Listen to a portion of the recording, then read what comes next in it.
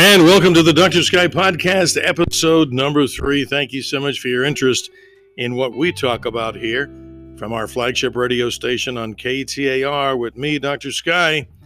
That's KTAR.com to learn so much more about our blog, our website. Check the menu on the right side of KTAR.com. Scroll down. You can go to podcasts for this podcast. And, of course, wherever podcasts are heard, and good ones indeed. The Dr. Sky Show, heard on KTAR News, 92.3 FM, Saturday mornings at 3 a.m., but you are listening to the podcast version. We're sitting outside here tonight, looking at the sky, sharing the things that we love, and we know you like too. Don't forget, go to that Dr. Sky Podcast blog, or the blog, I should say, and actually at the bottom, you can download your very own star map.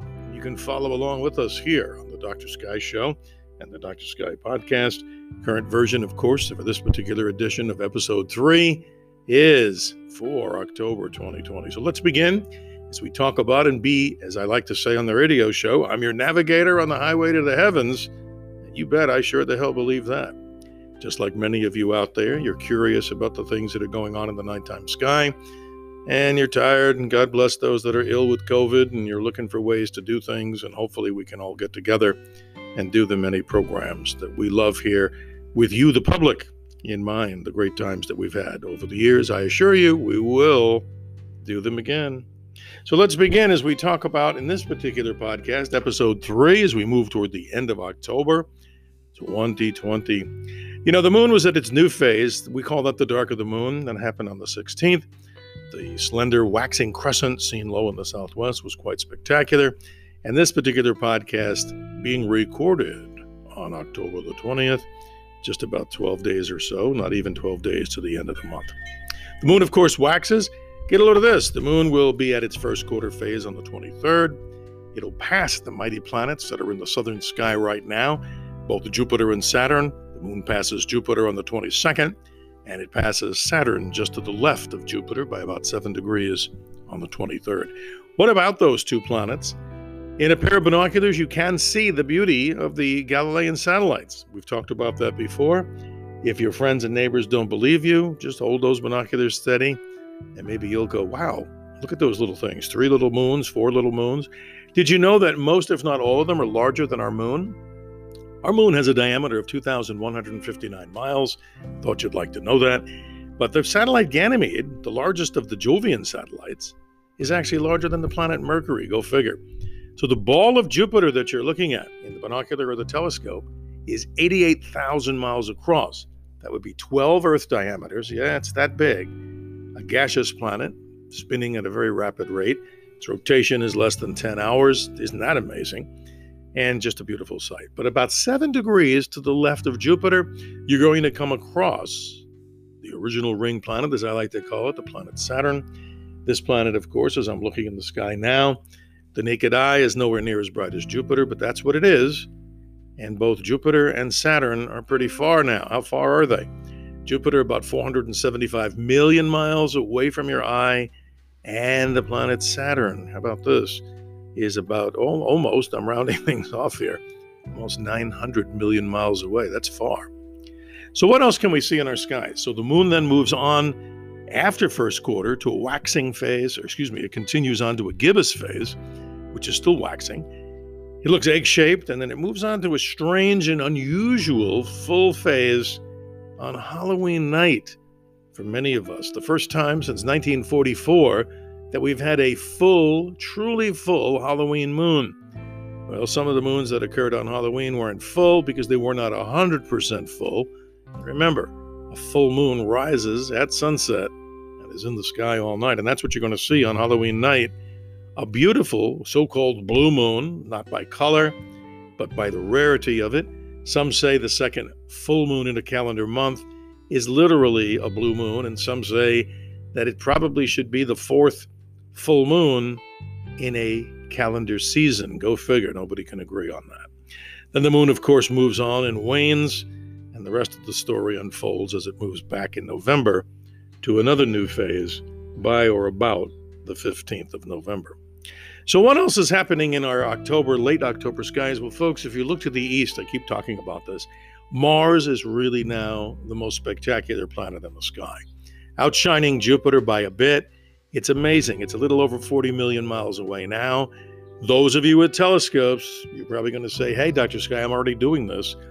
Those of you that haven't really pointed it toward the planet, take a look. The larger telescopes, of course, will show you the southern polar cap. I observe that regularly through my very, very good crystal clear 3.5-inch teleview telescope, a little an APO type of refractor, meaning it's got perfect or near perfect glass.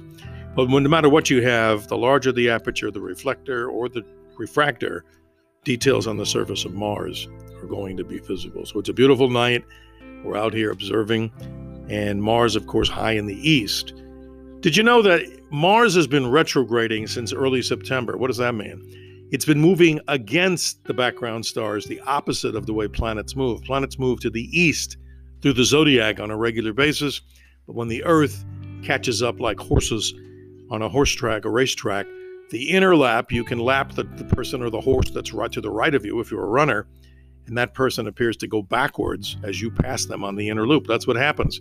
The Earth passes Mars, and it seems to go backwards. So Mars appears to be moving to the west through the constellations, and it will stop in early November and resume direct motion.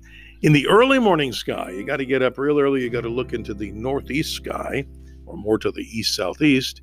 Venus, no doubt the brightest of the objects. That's why we call her the goddess of love and beauty. But here's a tip. If you're listening to this podcast right around October the 20th, you have a special engagement and appointment with the sky, courtesy of Dr. Sky. What is it? You're looking, and hopefully going to be looking, for the annual Orionid meteor shower.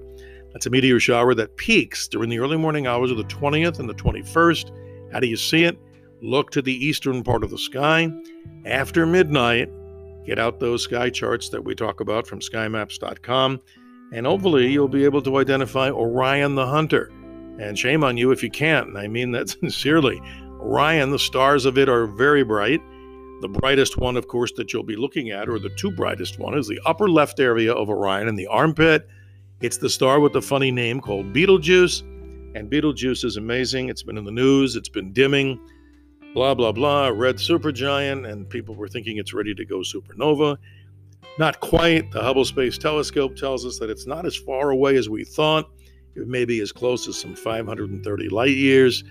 So as you're looking in the sky at Betelgeuse, know that the dimming of that star over the last year is probably not caused by the star collapsing and going supernova. A large cloud of material was expelled from that of the star Betelgeuse, and that dark material is actually in the line of sight of the Earth, getting in the way.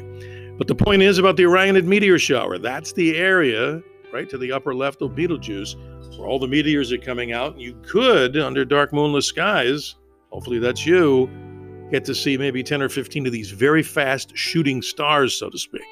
They're actually tiny grains of dust from comets. And how about this one, folks? This is all from Comet Halley. Quite amazing. So good luck in seeing that. Quite spectacular in the sky. And don't forget, a planet that we hardly talk about, the one with the funny name, Uranus, not the other pronunciation. It comes to opposition on the 31st. It was discovered by William Herschel back on March the 13th of 1781. Binoculars will reveal it. And of course, if you go to theskylive.com, you'll be able to find finder charts of how to find Uranus. Yes, I said Uranus. That's a planet that's really strange. It's greenish in color, has an amazing array of satellites. It also has a ring system, and it comes to opposition. It's a very famous planet in the sky because it takes an incredible 84 years to go around the sun. So if you're looking just to the left of Mars with a detailed star chart, you will get to find in a telescope and share with your friends and show them the greenness of the strange named planet, and you'll say it right, I hope, Uranus, an object that is literally billion or so miles away from us, out in the deep, dark recesses of the solar system. So that pretty much wraps up this edition. Email me at drsskyshow@gmail.com for any of your questions on telescopes, binoculars. And in the next year, we actually will be looking to sell telescopes and equipment. Yes, that helps keep this going. But Dr. Sky reminds you to always remember to keep your eyes to the skies. Why? Because it's phenomenal stuff to learn, all ages, younger and older. I am your navigator on the highway to the heavens, Clear skies until the next episode of the Dr. Sky Podcast.